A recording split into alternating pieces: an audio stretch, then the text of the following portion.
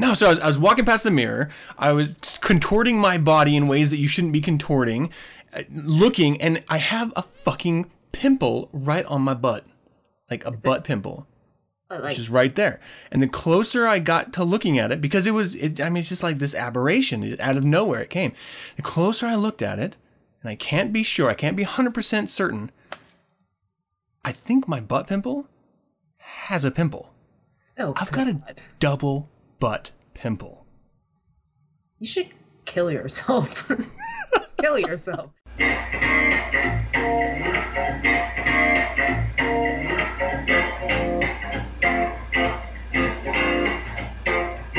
I would like, if I may, to take you on a very strange journey.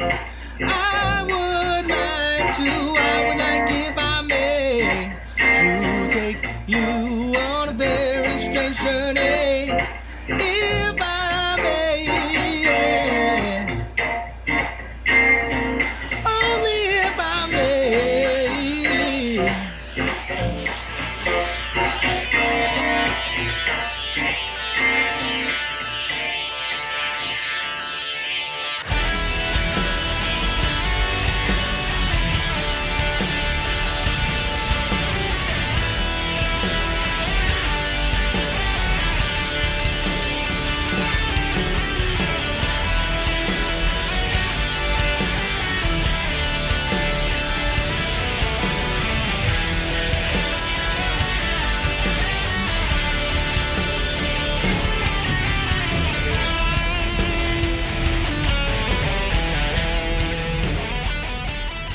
All right, welcome to 9 Cents. 9 Cents is a satanic perspective of our modern world, and I'm your host, Adam Campbell. I'm being joined by the beautiful Erin. How are you, my dear?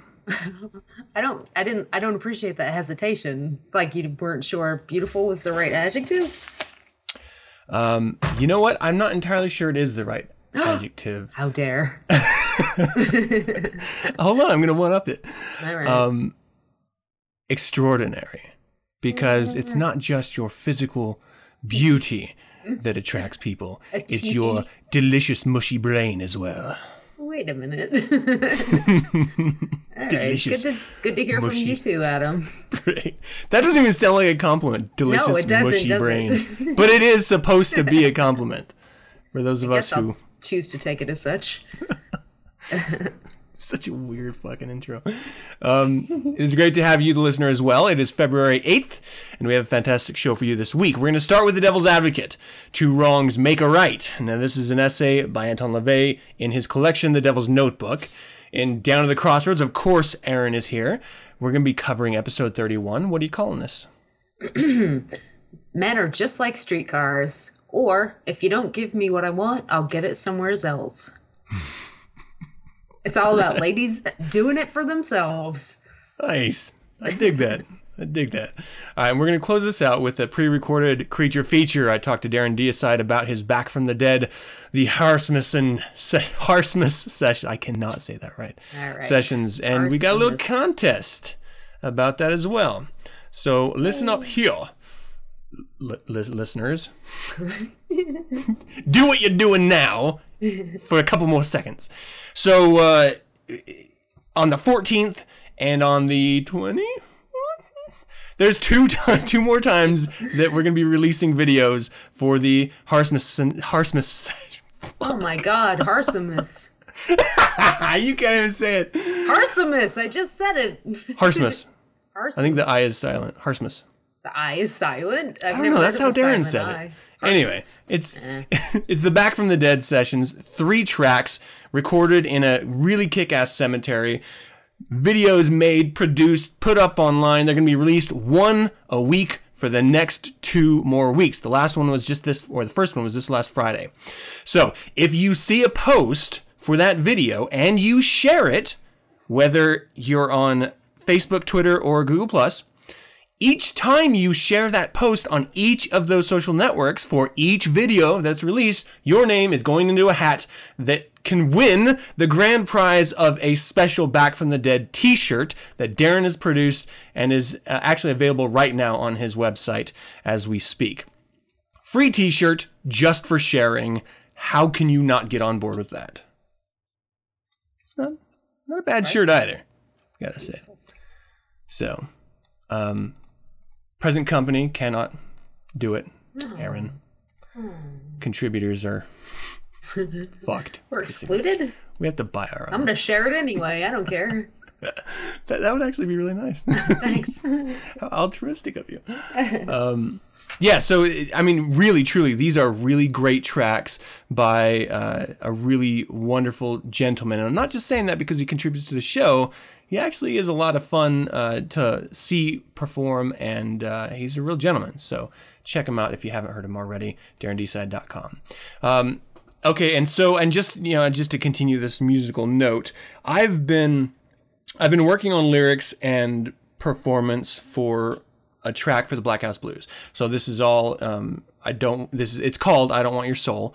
I'm going to start recording this. My goal here, I've got a lot of stuff to do before Walpurgisnacht this year.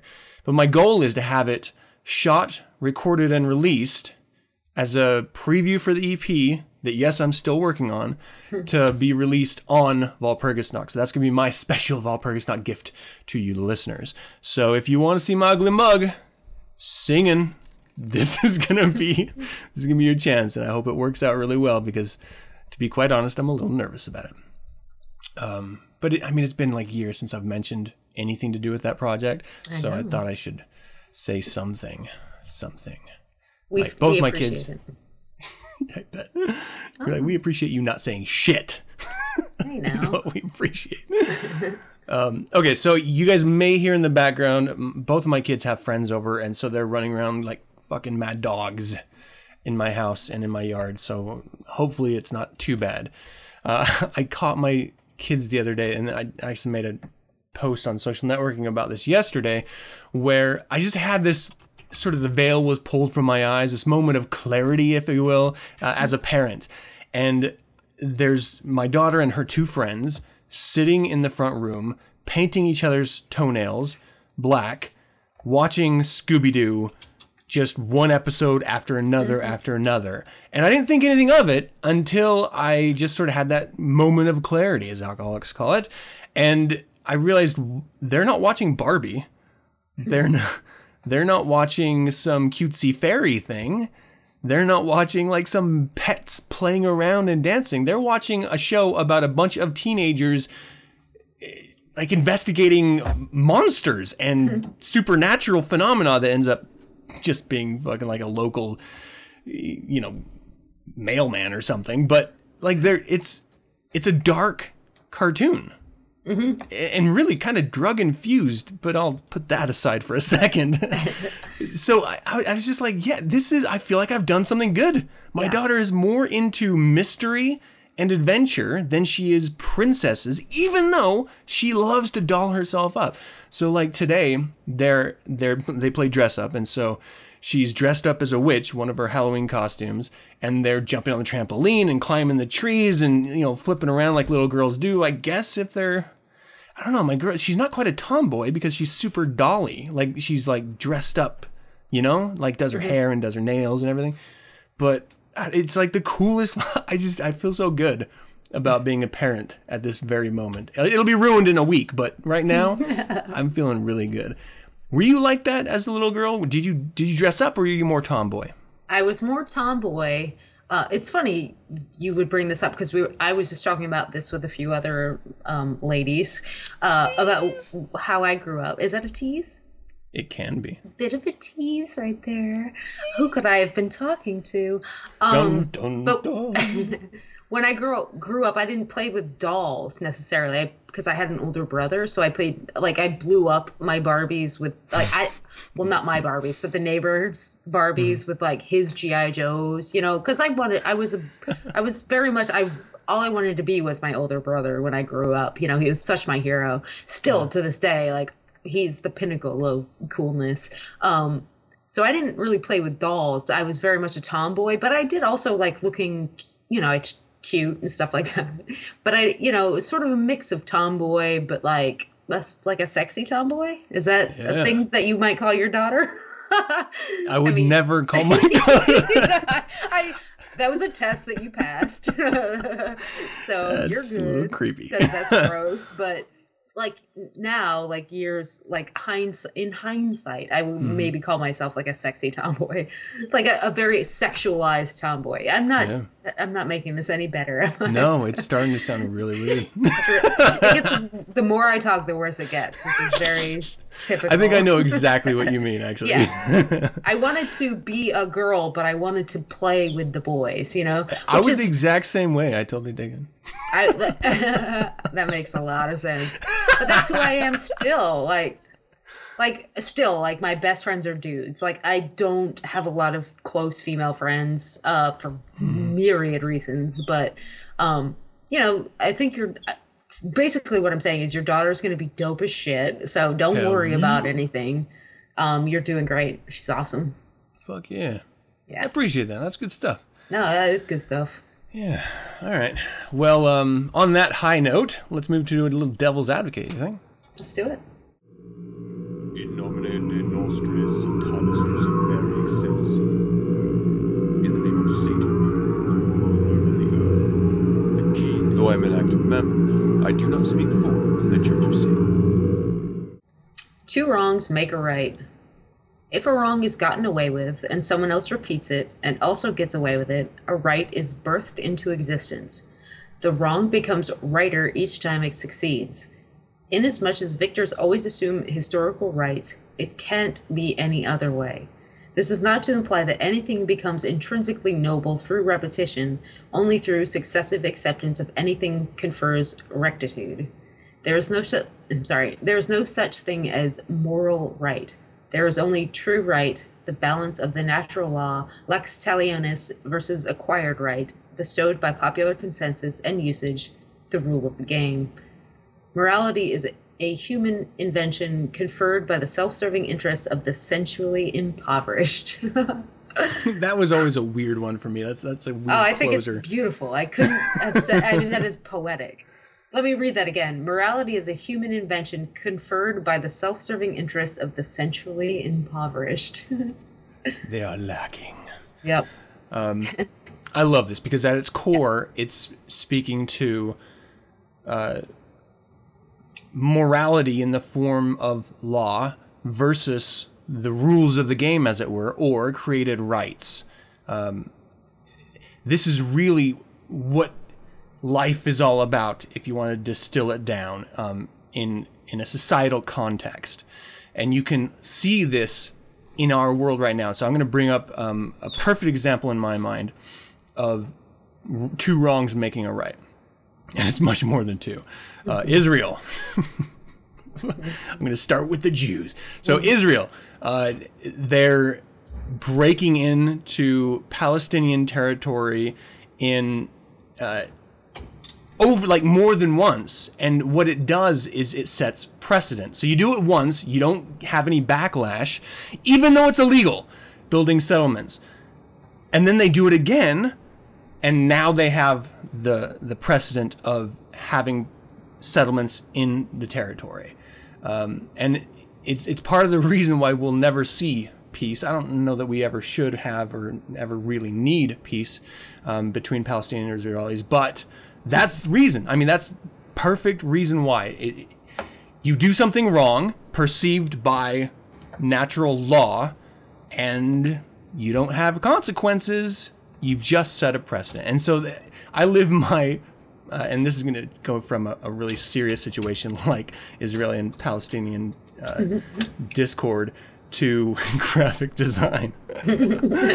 But this is why it's so important to have something like a brand identity and having a guideline around that brand for design purposes, for ads, for billboards, to websites, to everything. As soon as you let a client break that rule of the brand, your entire concept of the brand has shattered, because they're going to say, well, you've already done it once, let's take it a step further and go a little further off track. It's really important, in my opinion, that if you're going to pretend like you have laws, fucking follow the laws. just follow it. Otherwise, let's just stop pretending. And like, I don't have a problem with, just on its core value of might is right, because I'm a Satanist. We can do that. But when you live in a society, that doesn't always work. And because as Satanists, we have to obey the laws of the society we live in, you can't just go around punching someone off their motorcycle because you want their fucking motorcycle, no matter how badly you might want it. Is their property. You must respect that social bond. Can you think of any situations where two wrongs have made a right, whether it's in your personal life or whether it's in a global sense? Well, because I used to work retail, I tend to think of things in that sort of paradigm. So when you were talking about Israel and Palestine, because I don't know anything about what's happening in the world today, all I can do is relate that to my retail experience. It was very important that when you made an exception for a customer, that you told them explicitly that you were making this exception for them just this once, so that they didn't think that that was normal. So if you did someone a favor, say, give me 3 shots of espresso instead of 2, and you'd be like, okay, I only charged you for the 2. Don't worry about it. But you have to make sure that they know that it's an exception, because otherwise they'll just show up the next day, talk to the next barista and say, I want a double latte. They'll get a triple, and then they'll be like, wait a minute, but yesterday I got a free extra shot. So you know what I mean? You can't just you have to make sure that if you do break rules, that you make everyone aware that you are just this one time breaking the rules. Because if you don't, then you have that two wrongs make a right. Like, you just have that proliferation of bad, jumping on this exponential disaster. Yeah, I mean, even I have a really hard time with making exceptions for anyone, just because it does set a precedent. And if it's going to happen with you, then chances are it's probably going to happen with the next person. Exactly. And it's, even though you tell them no just this once, they become a vampire and just come back begging and sucking the energy out of you until you're just like, oh, fuck, all right, one more time. And then you've just become their bitch. Fucking ingrates, man. They don't recognize that you've just done them a huge solid. Like, just no good deed goes unpunished. Right? You just be like, thank you. I'm going to take care of you from now on. Instead, they're just like, I'm going to ruin your life because you just did me this huge favor. Absolutely. It's horrible. And it's paralleled with relationships on an individual level. You let someone walk over you once. Okay, you better learn from that, because if it happens again, it is now the norm, and you are now an abused individual, or you are now a sucker, or once again to the prison term, you are now their bitch. Give them an inch, man. They take a fucking mile. What I really love about this is when Anton LaVey was writing it, he mentioned shortly there where we stopped, he prefers the law versus the rules of the game. And so the law is the accepted, written down code of a society. The rules of the game are sort of how people work that system. Right. Two wrongs making a right, for example. But he actually would prefer there not being any laws. I think that's interesting. One is the banking system and Wall Street working over a society, not getting punished for crashing the market, ruining, like really setting us back 8 years financially, not being punished, and now they're going to do it again. Right. No punishment equals, without Lex Talionis, we just let them run wild. But here's the problem.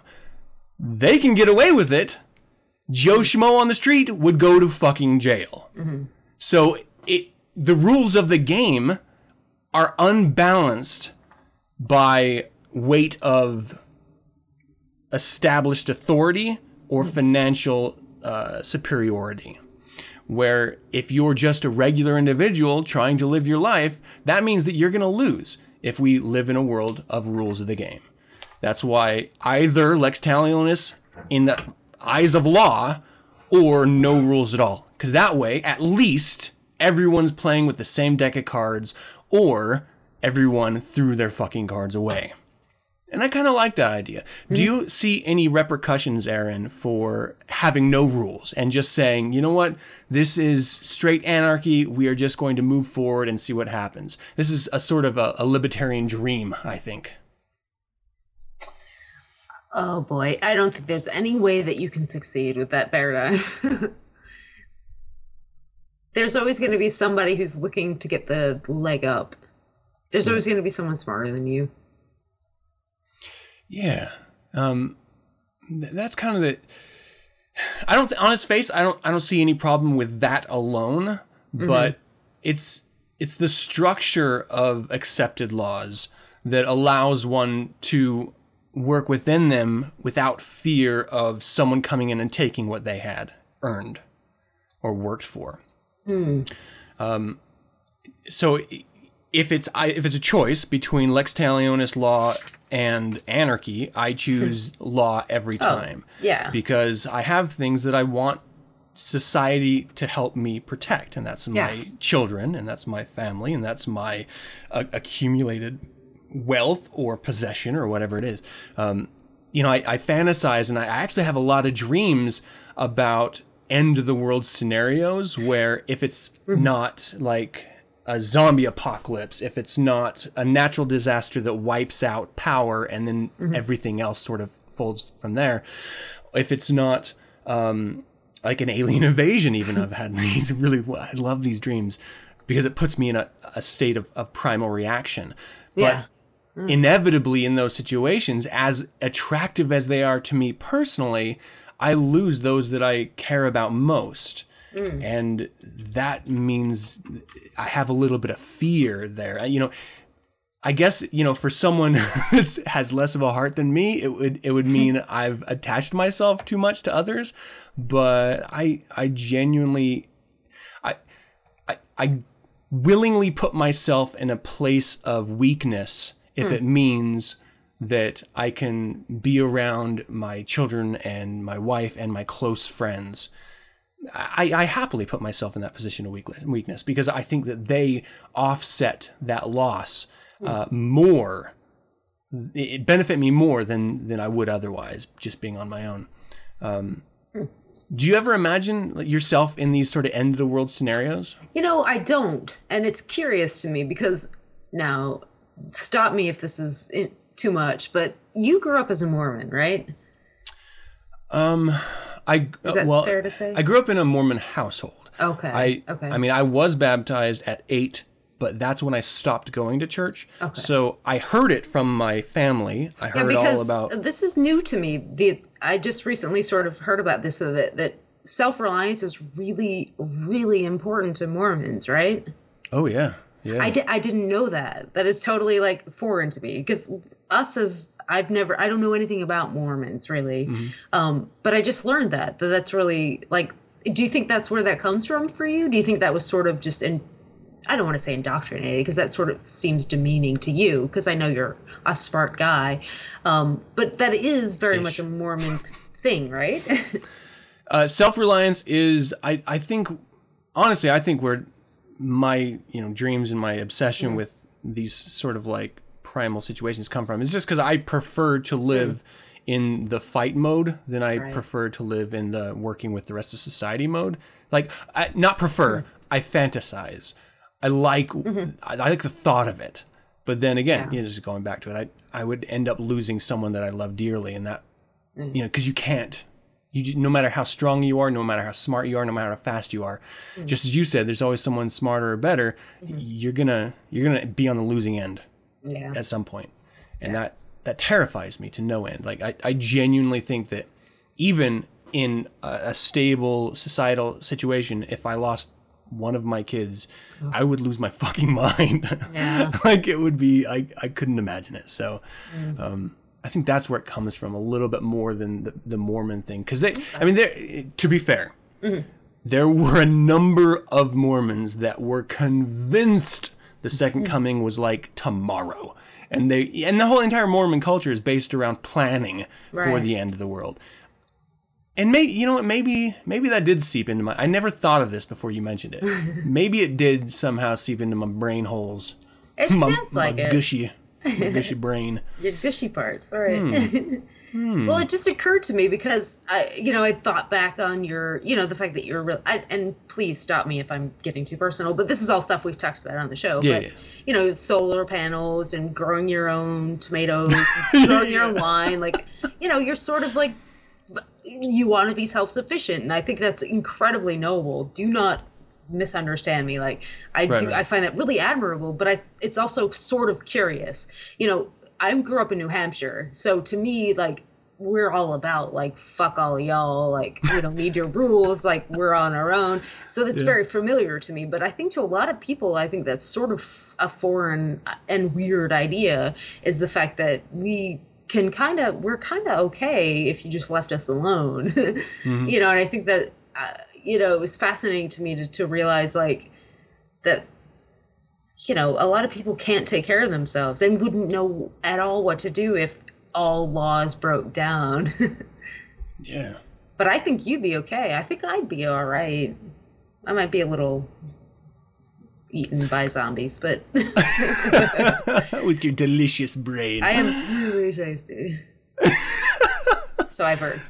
Yeah. Nice. Very nice. I might have to... I'll tell you what. Here, I'm going to make a deal with you. Okay. I will do everything I can to move out there if shit hits the fan, grab you and Josh, and we will go to a mountaintop. And we will just live on a mountain if shit hits the fan. I am so skilled. Oh, gosh. That'll be fun. So, I mean, for no other reason, listeners... You can end up in a conversation like this. You should definitely check out this essay. It's not very long, actually. It's just like a short like 3/4 page. Yeah. But it does spur thought, and it's very interesting, the idea that two wrongs make right, because we're taught that that's not the case. And again, Satanism is about having that third perspective, taking a step back and reevaluating well-established ideas, and this is one of them. I mean, it's a way that people have been gaming the system since the dawn of time, and if you're not doing it, then you're not probably practicing lesser magic in the best way that you could be. Within the boundaries, man, work your skill set. I think that's good. Anything else you want to touch on? No, I think we got that. All right, well, let's kick off some Down the Crossroads. Holy shit, already? Fuck yeah. Ever had a question about religion but couldn't find the answer? Are you interested or skeptical about cults, magic, or ritual? My name is Witch Zaftig. I'm a scholar of religion and a witch in the Church of Satan. Allow me to research your questions and answer them on my 9-cent segment, Unorthodoxy with Witch Zaftig. I can address anything from Scientology to aliens, Moonies to ritual magic, even the Eucharist, and of course, all things satanic. Send your questions to zaftigworks@gmail.com. And tune in every month to Unorthodoxy with Witch Zaftig, only on 9centspodcast.com. Standing in the back door crying.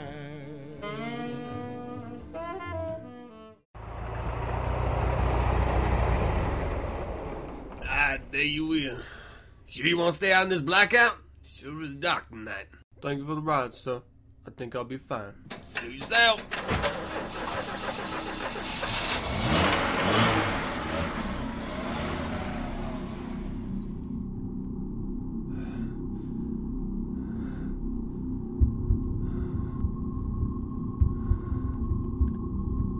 What are you doing out here? Oh, I'm headed down to the crossroads.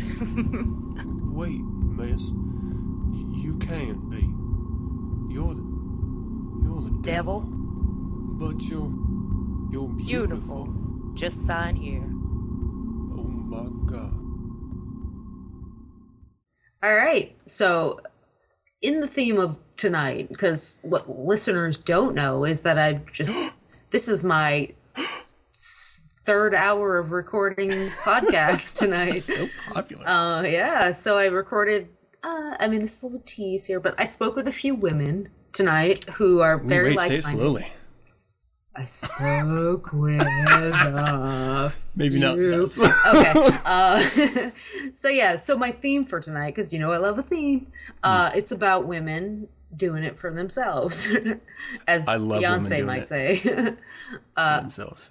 So this episode I'm calling "Men Are Just Like Streetcars," or "If you don't give me what I want, I'll get it somewhere else." And it is, like I said, all about women just doing it for themselves. So I'm posting the playlist on Down to the Crossroads Facebook page tomorrow, first thing, bright and early. So tune in for that.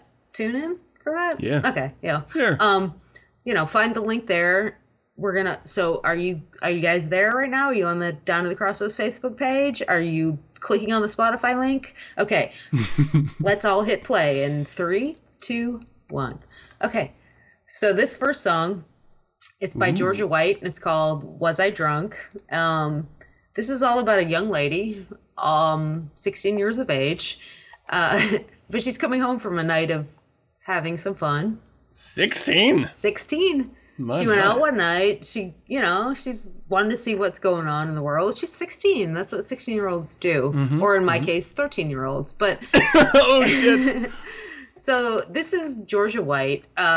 She's from Chicago. She's like a pretty famous barrel house blues singer in the 30s and early 40s. But she did these really charming, smutty songs. And this is no exception. This is all about...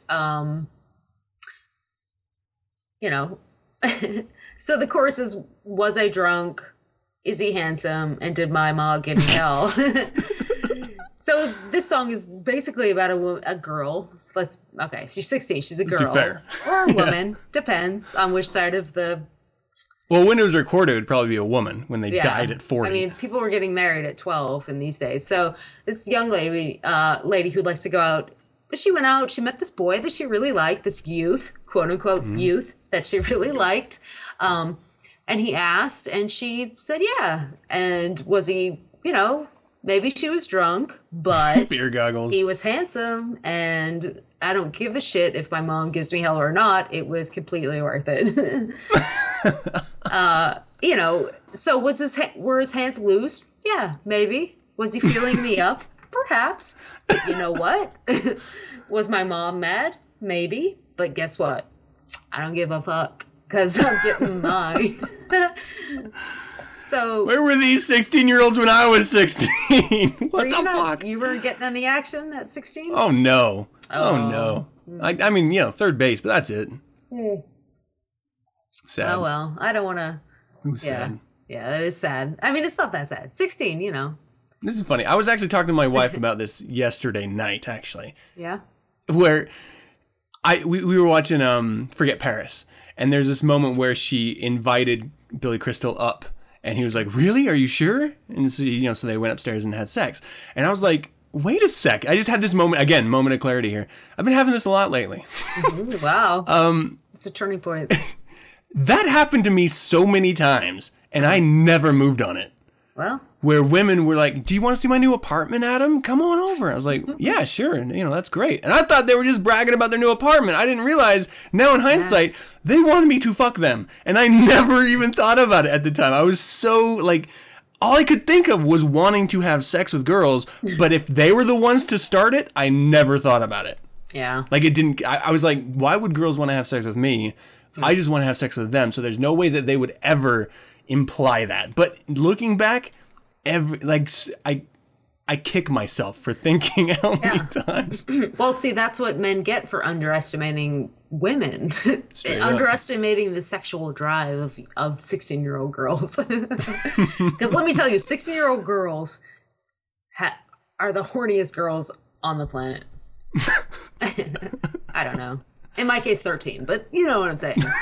Anyone listening to this podcast, you better be thinking in hindsight. Because you're all adults now. Age appropriate here, people. Yeah, obviously. All right. So that was Georgia White. We didn't talk much about her, but yeah. I love this so much. I come from a family of empowered women. Mm-hmm. And I thought that was always weird because whenever you go in sort of the general world, as it were, women weren't that way where I was raised. They were very timid into themselves. Again, Mormon community. And so I am madly attracted to empowered women, and just that idea that, you know what, it may not have been a good decision. My mom will probably give me shit for this. But in the moment, I wanted to do it, and I just took advantage of the situation, and I enjoyed the hell out of it. And yes, I will do it again, probably.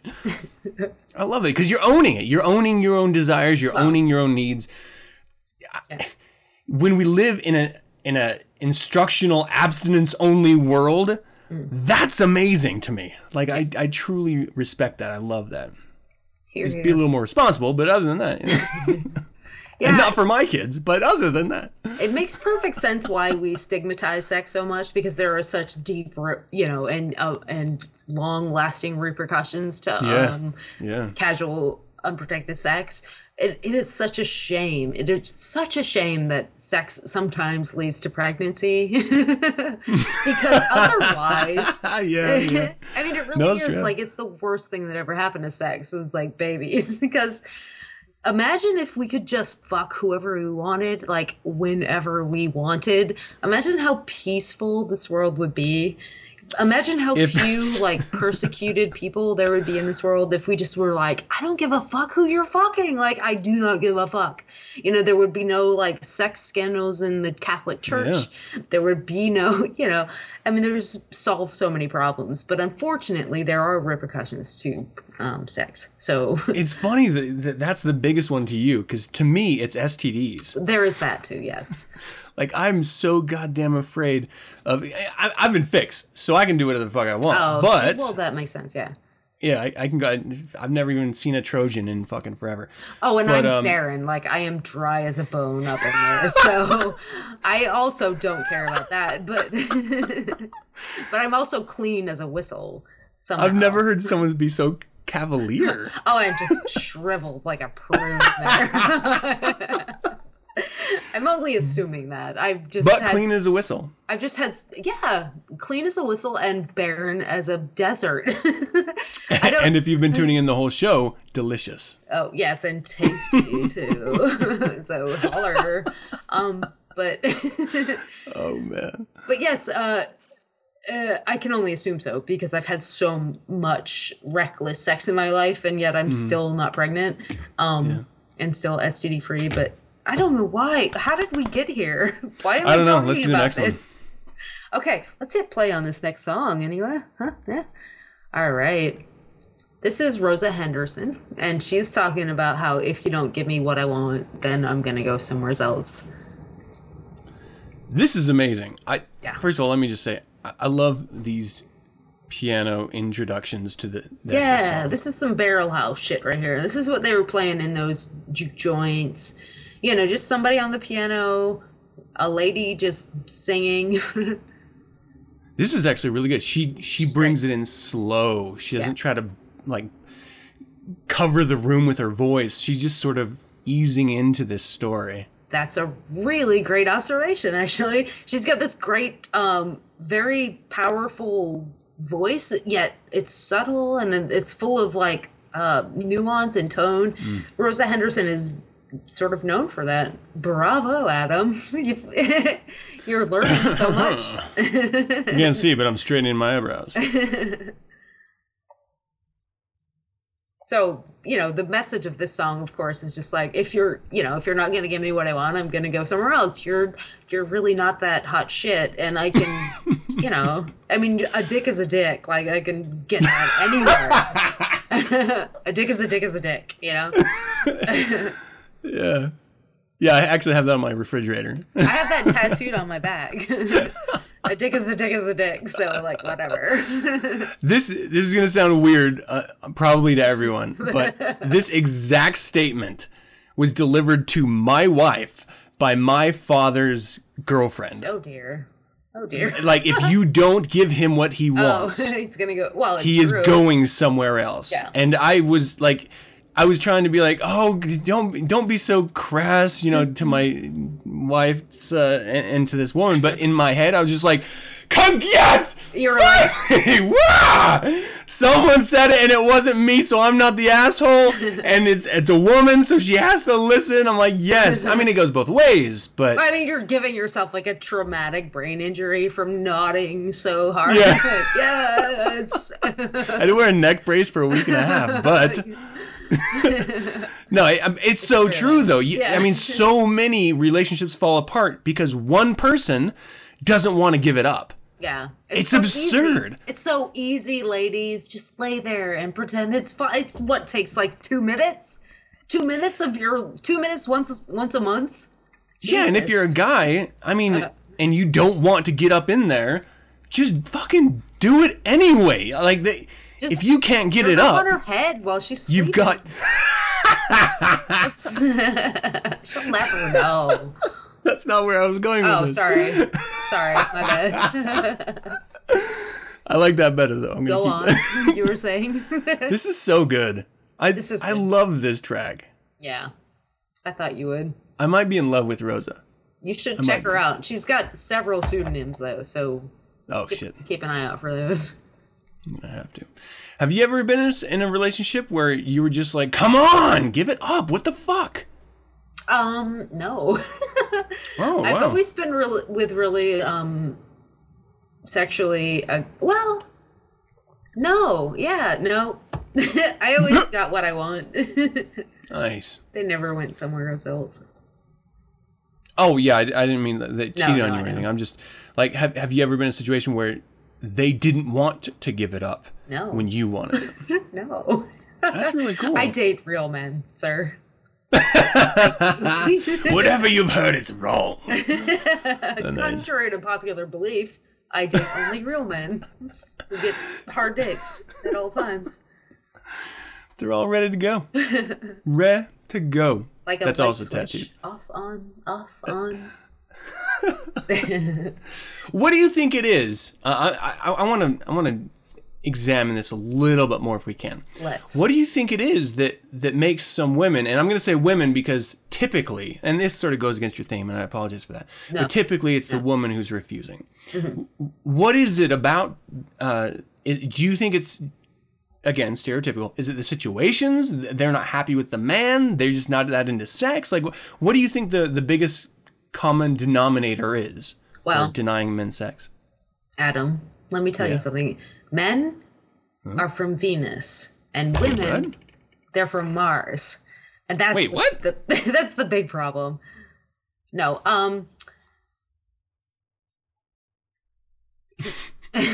sorry. Dead air. I thought I lost you. Sorry. But yeah, so no, I think that naturally men have higher sex drives than women. I think it's just a biological thing. And do you think that lesson of if you don't give it up, then they're going to go somewhere to get it? That is cold truth, women, ladies. Right, but like, are parents or friends not mentioning this? I guess not. No. Is it something you have to learn on your own? That. That's a harsh lesson to learn. I mean, it was never an issue for you, as we've covered, but for all of you women losing your men, maybe this might have something to do with it. Well, I'm Greek, so I have a very high, high sex drive. But maybe for other women, it's like it actually is like a chore.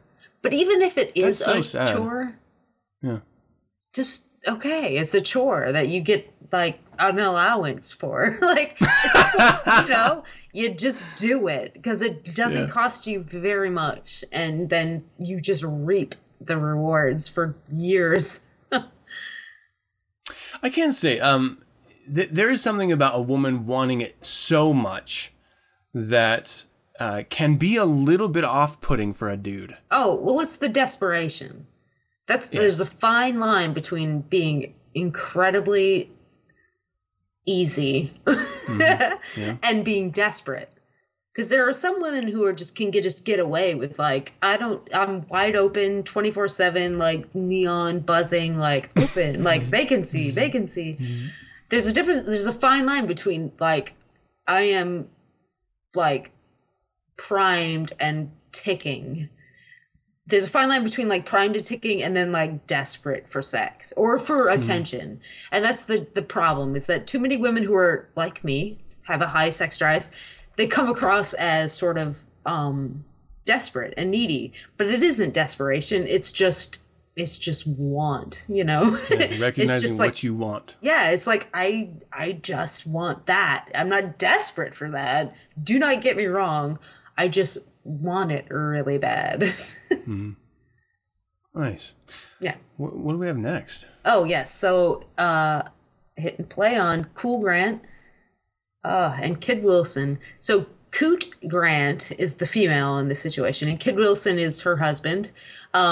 Coot or cute, I'm not sure how to pronounce it because it's a sort of a derivative of cutie. Yeah. So it's sort of, you got a call and response. Yeah, this is great. Butterbean and Susie. I've played them before, I think, but it's another husband and wife team, Cute Grant and Kid Wilson, and they're doing the song called "You Can't Do That to Me." It was recorded in 1946, which is so crazy to me. I just that's, my mom was born in 1947. Like, this came out before my mom was born. And it's so dirty. Like, I mean, it's not dirty, this song necessarily, but they're just sort of doing this, like, we're a married couple. Like, this is what's happening, giving each other shit. It's so cute to me. It's so quaint. The images that are sort of pasted on this album cover, it's showing. He looks like he's wearing blackface. A black man wearing blackface. Yeah. They did do that, you know. But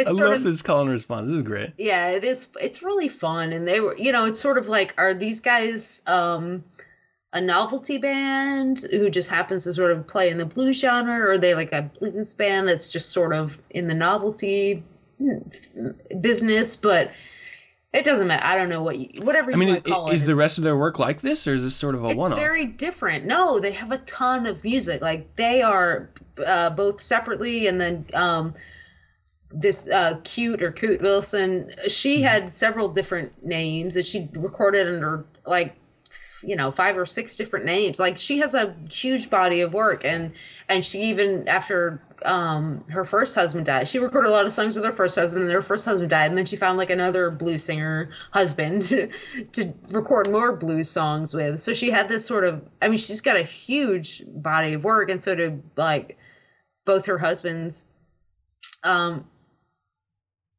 It's just so funny. This is so good. It's still, like, I'm not quite sure what's happening in this song. Like, a lot of the chorus is sort of like, well, I'm a woman and I'm a man. Yeah. But, I mean, when it started, wasn't she saying, like, where were you last night, or what were you doing out there? But, so it's like she's saying, are you cheating on me? You can't do that. And he's like, no, I'm a man. I'm good. I wouldn't do that. But it's more so, to me, like, it's sort of, they're equals, She's sort of saying, like, where the fuck were you last night? And he's saying, like, well, where the fuck were you last night? Like, I was doing what you were doing. Like, give me a, shit. You're just as fucking home wrecking as I am. Yeah. Which is why I played that song. Like, she's sort of like, where the fuck were you? And he's like, where the fuck were you? And she's like, fuck you. And he's like, fuck you. They're very much equals in this household, even though it was 1946 and new. And 2 black performers are sort of like, meh. You're going to cheat on me, I'm going to cheat on you. Yeah. It's fair game. Yep. What do you think about that in relationships? Do you think the majority of cheating is because they are either tired of what's there, or they're not getting what they want? Or do you think it's more of like, well, I fear that you're going to cheat, so I'm going to preempt, or I think you've cheated, so I'm going to go cheat? No, I don't think it's that. I don't think it's the latter. I think it's the former. I don't think people cheat as revenge. You're going to cheat. If you're going to cheat, you're going to cheat. And I think people normally cheat because they're unsatisfied, because they're insecure, like Prince said, like, maybe you're just like my mother. She's never satisfied. Maybe you're just like my father. I forget the rest of the song. But the point is that, like, I don't think people cheat as retaliation. I think people cheat because they are, they're lacking something in themselves. No, full stop, period. They're lacking something in themselves. I was going to say, or there's something lacking in their relationship, but that's bullshit. There's something wrong with them. And this is coming from someone who has cheated in the past. I am not, oh shit. I'm not innocent in this. And I can tell you that because, like, I cheated because I needed some, because I was, I wanted that validation or, but if you're actually in a secure relationship and you're okay with yourself, people don't cheat. Happy people don't cheat. I wasn't entirely sure people could be happy. No one's happy. That's why everyone cheats. Nice. Yeah. I think that was an absolutely fantastic Down to the Crossroads. Thank you so much, Erin. You're welcome.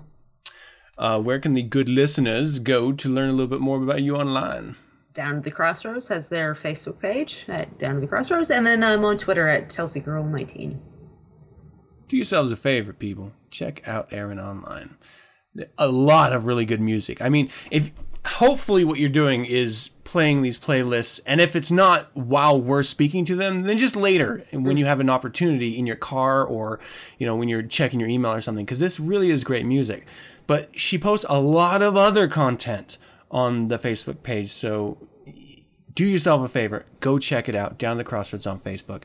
You will not regret it. All right, let's do a little bit of Creature Feature with Darren Deicide and close this show out. And now, ladies and gentlemen, the Creature Feature.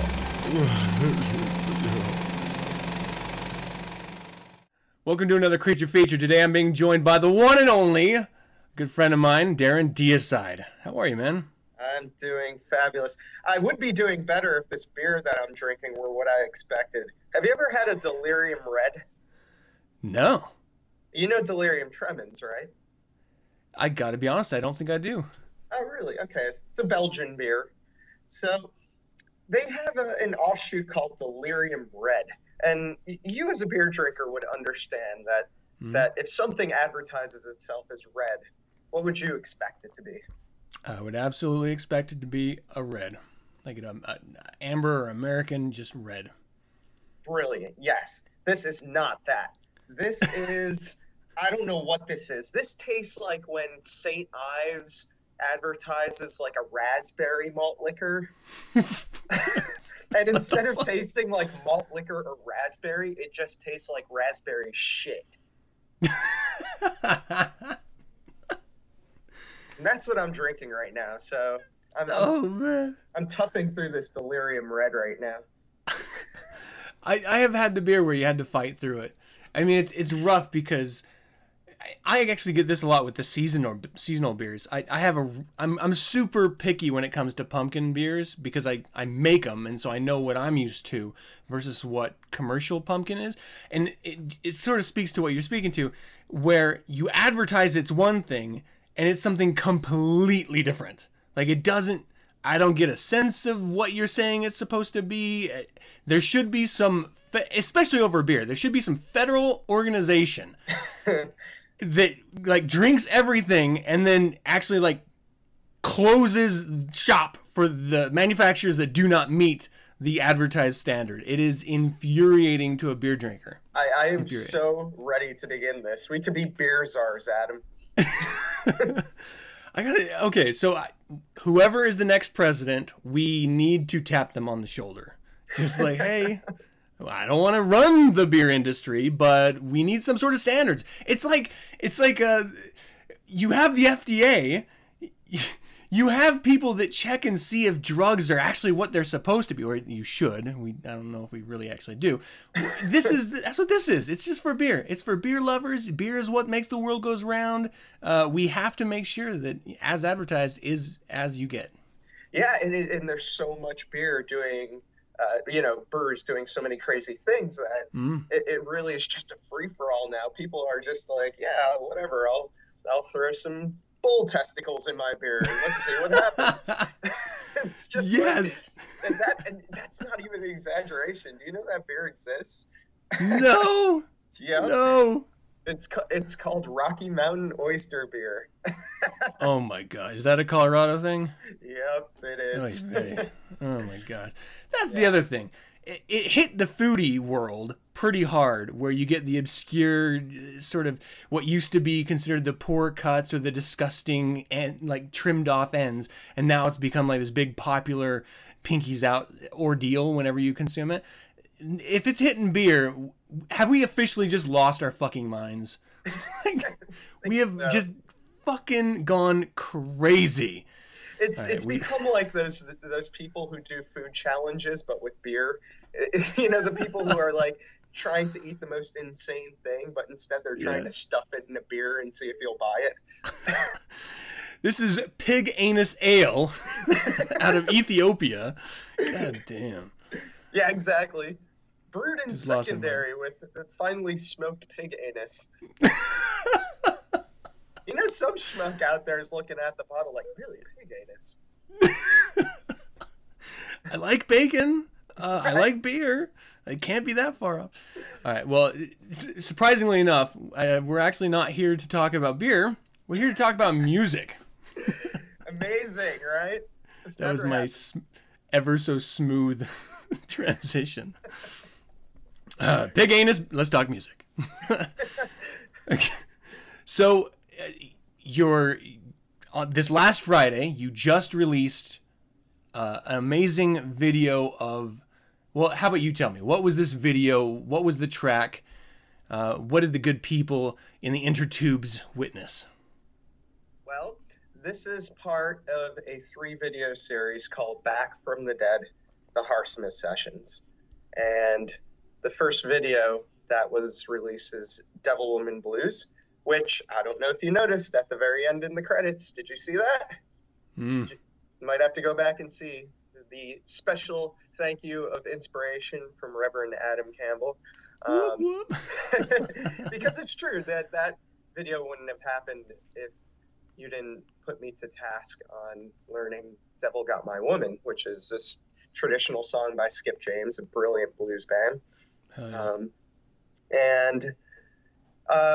You know, we were working on that for a while. Hey, whatever happened to that? It's still, believe it or not, it's on my list.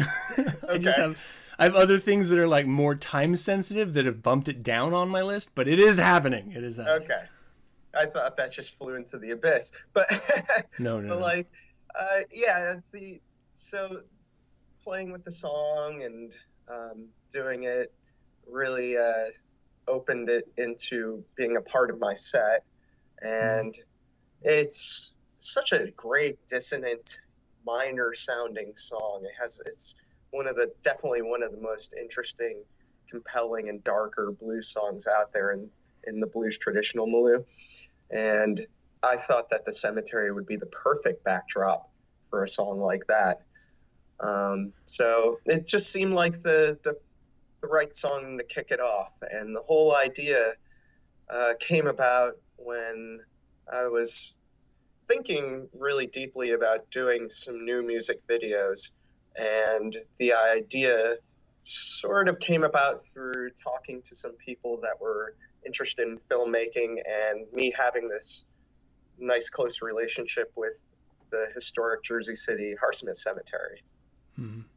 And it just happened very organically, and it took a long time to come out for a number of reasons. And one of them was I suffered a very serious injury about a year ago I remember that had me in the hospital for a while. It sort of ties into this whole back from the dead idea. Nice. Well, do you feel comfortable touching on that? And you know, was it during the recovery, or was it after the smoke cleared that you thought about that? I believe the idea was being milled around right at the time that I got into my accident, and had to be put on the burner, obviously, because I couldn't do anything. I was just completely incapacitated. So during that time period, I was just sedated. That's really all it was. Is I was just on painkillers, just laying around, and that kind of pain is the kind of pain where you can't even do much. You can't even pursue anything intellectually, even if you're incapacitated physically, because the pain is just constant. So you can't concentrate. And so I literally just spent a good 2 months out of my mind. Damn. And it was a very weird existence, I have to say.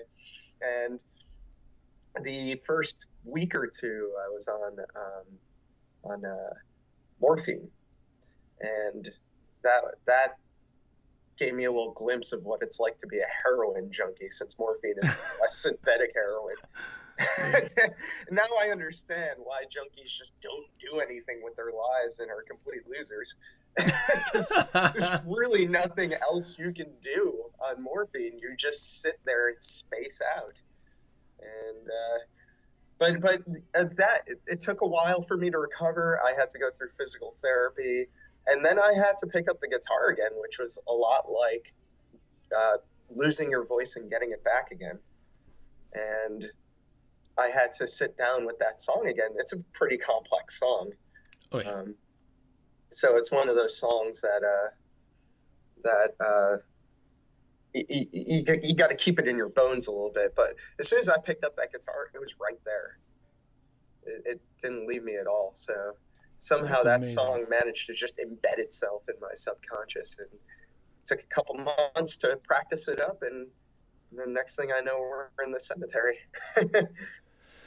Okay, so there's a couple things I want to touch on there.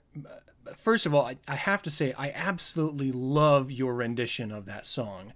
You took what was a sort of staple blues track, and without compromising the integrity of the song, you really did make it your own. And that's something that it sounds like it should be easy to do, but it's not. And so mad props for that. Thank you. But also, I mean, you played it on this really wonderful guitar, right? Yeah, that guitar. Actually, I'm gonna have to retire it from the live world. Oh.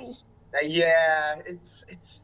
See, I have 3 guitars that are like that, and that's a Stella. And Stella was a guitar brand that was really prominent in the turn of the century, all the way up to about the 1940s, when Harmony bought out the company. But it has a very distinct sound, and that sound is actually kind of junky in this very appealing way. Yeah. And it was the staple guitar of most bluesmen, and became sort of coincidentally synonymous with the blues sound. I don't think it was anything deliberate. I really think that the reason that bluesmen attached themselves to it is because it was light and it was smaller. That's a parlor size guitar, not a regular size guitar. Mm-hmm. And it also was rather cheap, and a lot of them were traveling musicians. They couldn't be burdened by a big heavy guitar, nor were they extravagantly rich. So they used that as their means, and it coincidentally just became the guitar sound of old Delta blues. And I use that. I love collecting them because they have no worth to most people. Like it's amazing. All the Stellas I have, all 3 of them, came from people who were like, "Get this piece of shit out of my garage." You know. Wow. So they have no idea what the worth is, because to them it's just an old junky guitar. But that guitar, I'm gonna have to retire because the front of it is buckling from age. And oh shit. yeah, she can't really travel as well as she used to, because these old guitars, they need to be constantly humidified in order for them to retain their normal posture. Otherwise, the neck starts bending, or elements of the body start cracking, and she's just giving into the pressures of tour, that old lady. Well, I mean, at least it's nice you have a number of recordings with her and some video. So, I mean, she has made, as much as anyone, an opportunity of immortality with that way. Yeah, and I just recovered a new one. I'm really excited about it, and I love running with this innuendo. She's a blonde this time. Yeah. Nice. I heard they do it better. But really rare. There was a transitional period after Harmony bought Stella when Stella became Stella Harmony. And their Stella Harmonies are much more common, but they have usually a steel reinforced neck. So they're usually more common because of the fact that the steel reinforced neck allowed them to survive a lot of the battering and neglect that came from people who own them. But the original Harmony, the original Stellas, I mean, they didn't have the steel reinforced neck, so they're much rarer. They're also just older. They're like from the 20s and 30s. So I found a Stella that's not a Stella Harmony, and on top of that, it has a blonde finish. It's just like yellow and wood. It has like a blonde wood look to it. Wow. So I'm really psyched about this new guitar. It's really rare and it sounds really cool. Hell yeah. You got to post some photos or something. Let us see this thing. Maybe I will. Maybe I'll do it for you on Instagram. How about that? Sounds good, man. All right, so you go through this traumatic experience where maybe even a little bit before you were thinking about this type of a release. Who do you talk to set up a cemetery shoot, especially in such an old and in a state of disrepair cemetery like the Harsmas Cemetery? Well, actually, that cemetery is one that's run by Eileen Markenstein, who is the head of the mission to save it. And she sort of took the project over in 2008. And I was the first, actually, to play there in over 100 years. That's amazing. In 1829, the cemetery was basically stopped doing shows and performances and theater and magic and all these other things that it actually was doing for a while. It's kind of weird to think of it, but back around that time, that place was used as like a picnic area and a space to do things. And I don't know what happened from 1829 into 2008. And Eileen would be more qualified to talk about the history there. But the whole thing just went into a state of blight and was more or less abandoned. And I had been walking by the cemetery, and I literally just had my guitar slung on my back and wanted to see this cemetery. And I ran into Eileen Markenstein, and this was back in about 2008. And she was talking about how the place used to be used for music and that they're trying really hard to save it. And I threw it out there. I said, why don't we do a show? Why don't we put something together? And she said, actually that's what it used to be done for back in the 1800s. It used to be a setting for that. And I said, let's do it. And a couple months later, the first show in over 100 years was there. And now Harsmas Cemetery is doing shows and events weekly. And wow, it's really an honor for me to be a part of that history and be part of the impetus to launch it back again. So Eileen is always like very nice about it and talks about how Darren was there on the ground floor and was there to help me get this going. But Harsmas is amazing now. It's really amazing, and every day those volunteers are still digging through that 6-acre property trying to find pieces of history and see what's there, because it has this unbelievable history behind it. And to this day, they're still finding things. That's amazing. I mean, first of all, the idea that a cemetery was a common venue for performers blows my mind. I really do come from a world where it's sort of like me and my friends used to like to go and walk through the cemeteries day or night. It wouldn't matter. And that was really considered taboo and weird. So to think that it was like, oh, come on down to the cemetery and let's watch a magician. What a trip. It's weird. And I think that people who don't live in a densely urban area such as Jersey City, maybe what puts it into frame is that to have a 6-acre cemetery in a place like Jersey City effectively makes it this huge green space right in the middle of this densely urban area. So there's like wild turkeys running around there and deer and groundhogs and snakes. And this summer they brought a herd of goats in to just sit around and graze on the property so they can control the weeds. Yeah. So it's a very strange oasis right in the middle of Jersey City. That's amazing. Most of the people I know, certainly the people I connect with, have always had an attraction to that cemetery aesthetic. And so it makes sense for something like this to happen. It's just the fact that it never has, or I've never been exposed to it, is really stunning.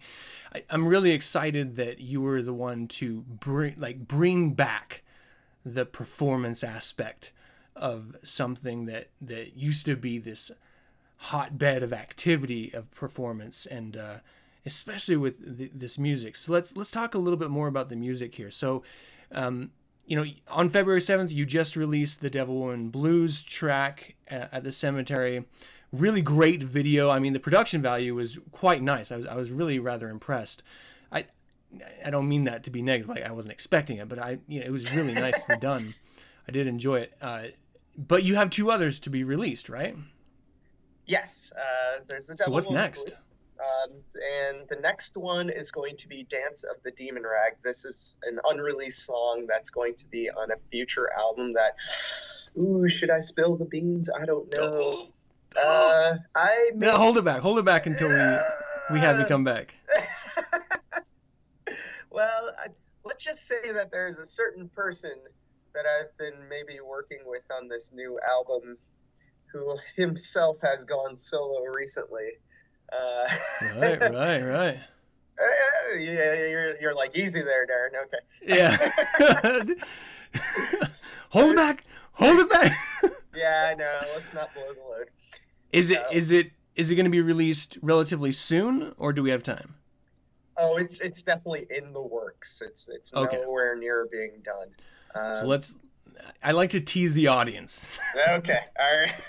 So let's let them know that without giving names, it is a gentleman who's been on this particular podcast twice. So that should clue you in if Darren's description didn't already clue you off. So Dance with the Demon Rag. I mean, how long has it been since you've released a new song? Well, the last thing that I released was Bomb This Joint, which was in 2012. But the last actual full-length album I put out was in 2008. So I am way overdue here. Yeah. Well, do you still have those I still have the record, which is amazing, by the way. Do you have those available for people? Oh yeah, absolutely. They're still up on the site. And actually now actually, this is a good opportunity to put this out there.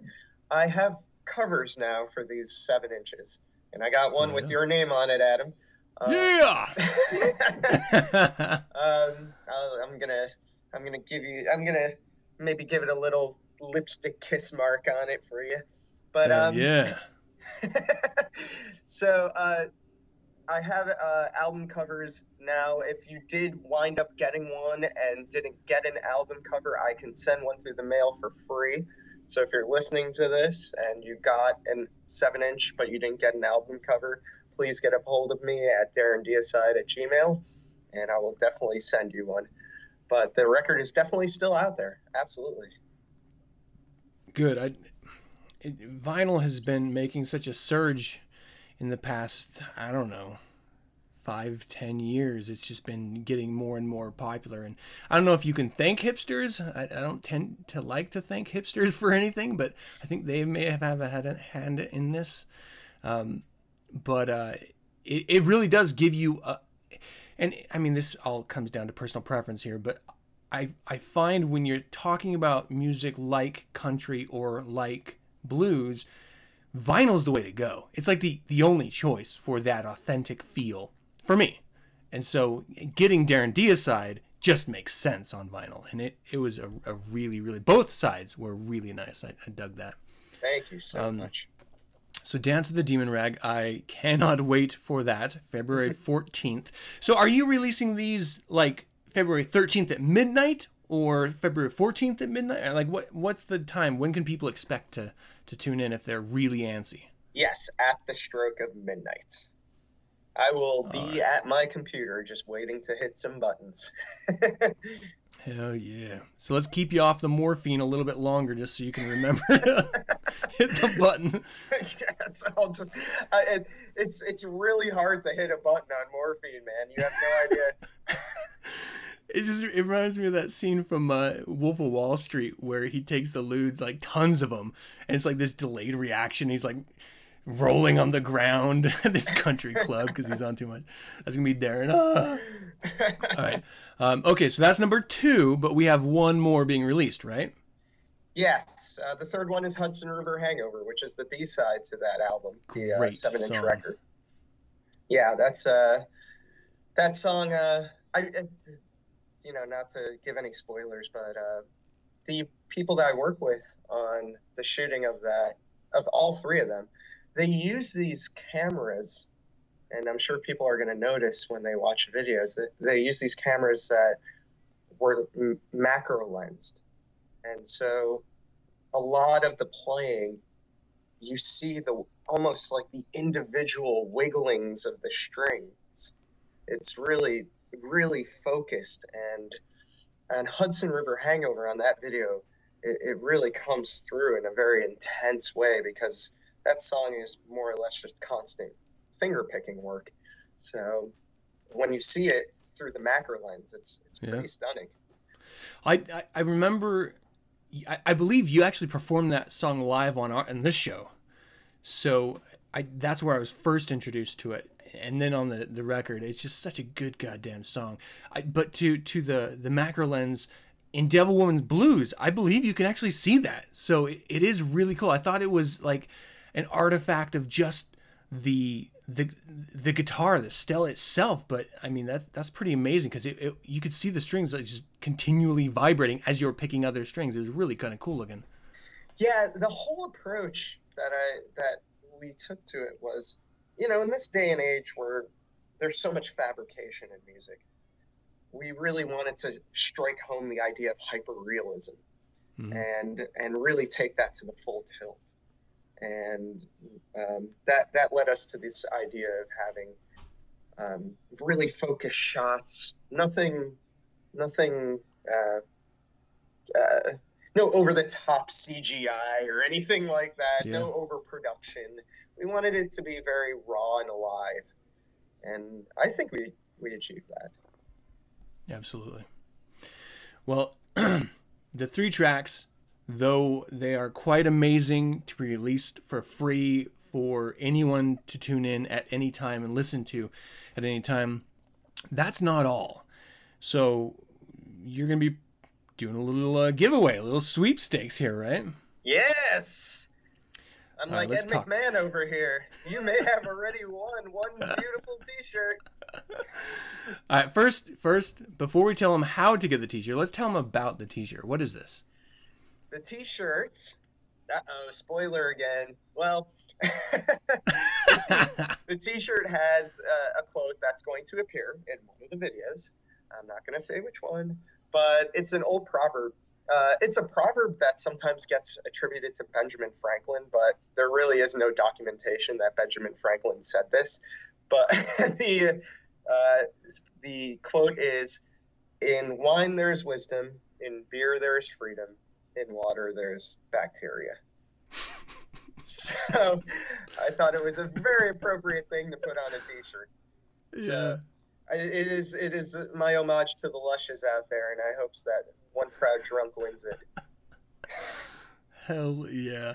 I have to tell you, if you win this t-shirt, and we'll tell you how in just a second, if you win this t-shirt and you don't take a selfie or have someone take a photo of you with a drink in the t-shirt, I will personally drive to your house and kick you in the balls / boob. One of the two. And I will be driving the car. Yeah. That's amazing. I love that. I love that so much. I do like, I mean, just a little quick side note here. Anything that people find of relevance that they can't attribute to someone, always Ben Franklin, definitely. I know, right? Had to have been Franklin. Who else? Especially if it's about beer, right? Yeah. Maybe the most inane statement about beer. It's like Ben Franklin. Yeah. Okay. So this is what we're gonna do. You actually have a lot of opportunities to win this. It's not a one chance pony here. So we've already done the first step. So if you're following us in social networks, you're already going to know this. But for those of you who haven't necessarily checked up on Facebook, Twitter, or Google Plus yet, and maybe aren't even active in those places, this is an opportunity to become active, at least for this one giveaway. We're going to be sharing a post not only on 9 Cents, not only on Darren Deicide's Facebook page, not only on Agent Provocateur on 9 Cents' Facebook page, and I'm sure we can also, if you're okay with it, do it on the premiere of the Back from the Dead, the Harsmith Sessions Facebook page as well. But for the next 2 video release announcements, if you share it, your name gets entered into a hat. And at the end of after February 21st, when everyone's had an opportunity to share every post on all 3 social networks, so, and this really does come down to, you can share it on every network and you get one chance on each network to win this t-shirt.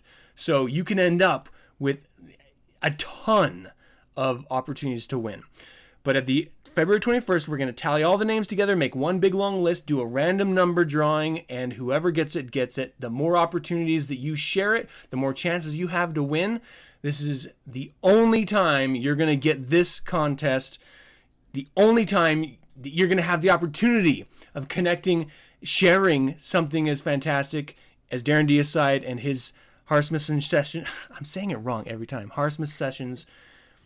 And getting the chance to see these fucking... You get to see the actual cemetery in this. It's not just, though it would be good enough, Darren's sitting there performing.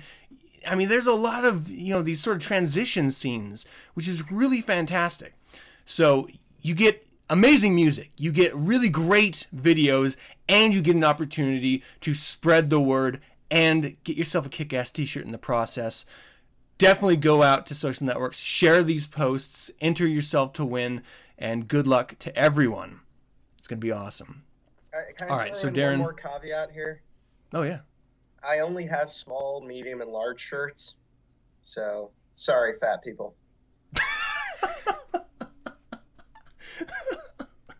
Well, I'll tell you what you can do. If you do not fit into a large, cut out the part that has the statement and sew it onto a jacket or sew it onto another shirt. Yeah, that's punk rock. All right. Hell yeah. You got to make do with what you got. And if you're pushing the seams, then you should be expecting to do stuff like this anyway. So, but try to fit in it first, because there's nothing greater than a fat guy in a little suit. Yeah, that's true. But I'm not giving away a suit, mind you, but yes. Yeah. All right. Darren, it's so great to be able to talk to you. I know. We never do this. I'm always just raving on Agent Provocateur, or I don't know. Or we're talking about beer. Yeah. Well, I am continually impressed with what you're doing with Agent Provocateur, so fucking props. Mad fucking props there. Oh, that's good, because, I'm pretty sure the hate mail exceeds the fandom. Really depends on the subject, but yeah, people get really touchy about Agent Provocateur, let me tell you. If you only see the things that come in the Agent Provocateur mailbag. I gotta say, that's a good thing though, man. You're pushing buttons. That's good. Well, I dig it. I knew what I was getting into. It is Agent Provocateur. Yeah, I mean, it's named as such, so. Okay, so yeah, I mean, you're going to be taking a bit of a break, but you do have an entire backlog of episodes available online for free. If you just go to 9centspodcast.com/Agent Provocateur, you guys can tune in and catch every single Agent Provocateur and get pissed off and send them letters yourself if you've missed them. Bring it on, people. Yeah. You can check out Darren online, DarrenDeicide.com. Definitely check out that track, that record, the 7-inch, right? Yes, Bomb the Joint 7-inch. It's right there at DarrenDeicide.com. Is pretty much where you can get all this stuff. Crazy good. And then, if you don't win the t-shirt, you can still pick it up, right? Yeah, absolutely. It's on the website. It's under merch, and it's a cold hard $10. Who's on the $10 bill again? That's crazy. Nobody cheap, uses to be that one. $10 for t-shirts is pretty goddamn good deal. I'm just saying. Yeah, shipping included. God damn, man. You're not looking to make any money. Like at all. Well, let's put it this way. When you live next to Brooklyn and there are a bunch of, the scraggly hippie dudes with screen printing businesses, you can cut that price per shirt down pretty low. Hell yeah. That's Passing the savings on to the consumer. Well, we certainly do appreciate it. Definitely go check out Darren Deicide's website. Check him out on Facebook and all his many endeavors. Darren, you are one of the rare gems of individuals that I absolutely adore as a man and as a performer. And fucking thank you so much for coming on, and good luck with the new album. And there is nobody more fit to do 9 Cents. Nobody who has the stamina and the wit and hilarity for this project. I can't believe the pace that you do it at. It is really awe-inspiring. Truly an inspiration, Thanks. Adam. Thanks, man. All right, man. Well, until we can chat again, hail Satan. Hail Satan. All right, people, that's going to do it for another show. I hope you enjoyed it. And we would love to hear from you. Visit the website 9centspodcast.com and send your correspondence. Of course, we love hearing from you. And I just had this one note that I wanted to call out. I get a lot of correspondence from you guys. I really do love it, and I really appreciate it. I got this one from a dude in Spain. So I'm not going to say your name, man, but I love this. He was really cool in that he prefaced the email by saying, how much he appreciates 9 Cents and, sort of giving the accolades that one would give if they truly enjoyed the show they're listening to. And then he gave his opinion of what we discussed in that week's episode. And I love that. I really genuinely like hearing your guys' opinions, whether or not you agree with us. And the majority of communication I get is from people who don't quite agree with what we're saying. I think that's really important. And I think that's important to understand about 9 Cents and about the individual segments.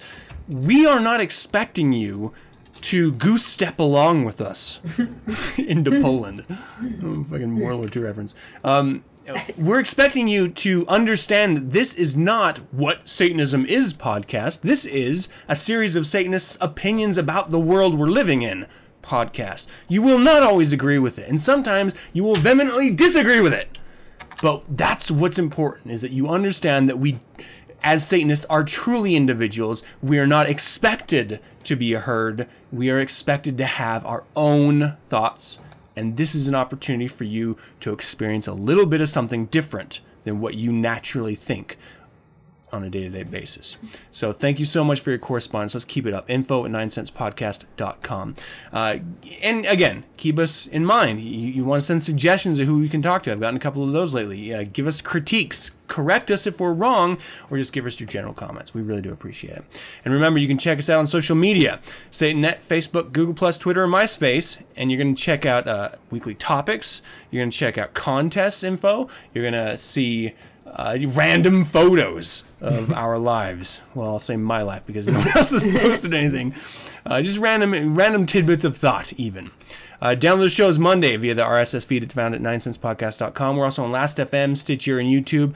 You can subscribe via iTunes by going to 9 cents and clicking on the iTunes link. And don't forget to leave a rating or comment on every single outlet you get 9 cents. It is really important. And of course, we are Satanist. We are Legion. So if you want to learn more about Satanism, churchofsatan.com is the only website that you should go to find out. And remember that the only way we're going to continue to do this is if you continue to share. So corresponding is not enough. Share it, people. Once again, thank you for joining me. As always, I'm your host, Adam Campbell, being joined by the amazing Erin. Hello. Goodbye. Hey. I didn't even let you say your own name. Hold on, let's do it again. Once again, literally, thank you for joining me. And as always, I'm your host, Adam Campbell, being joined by Erin. Oh, you don't get to talk enough. I know. I hope a zombie apocalypse does happen so I can go over there and check you guys out. Please do come scoop me up if that happens. It's going to happen. All right, until next week, people, hail Satan! Hail Satan!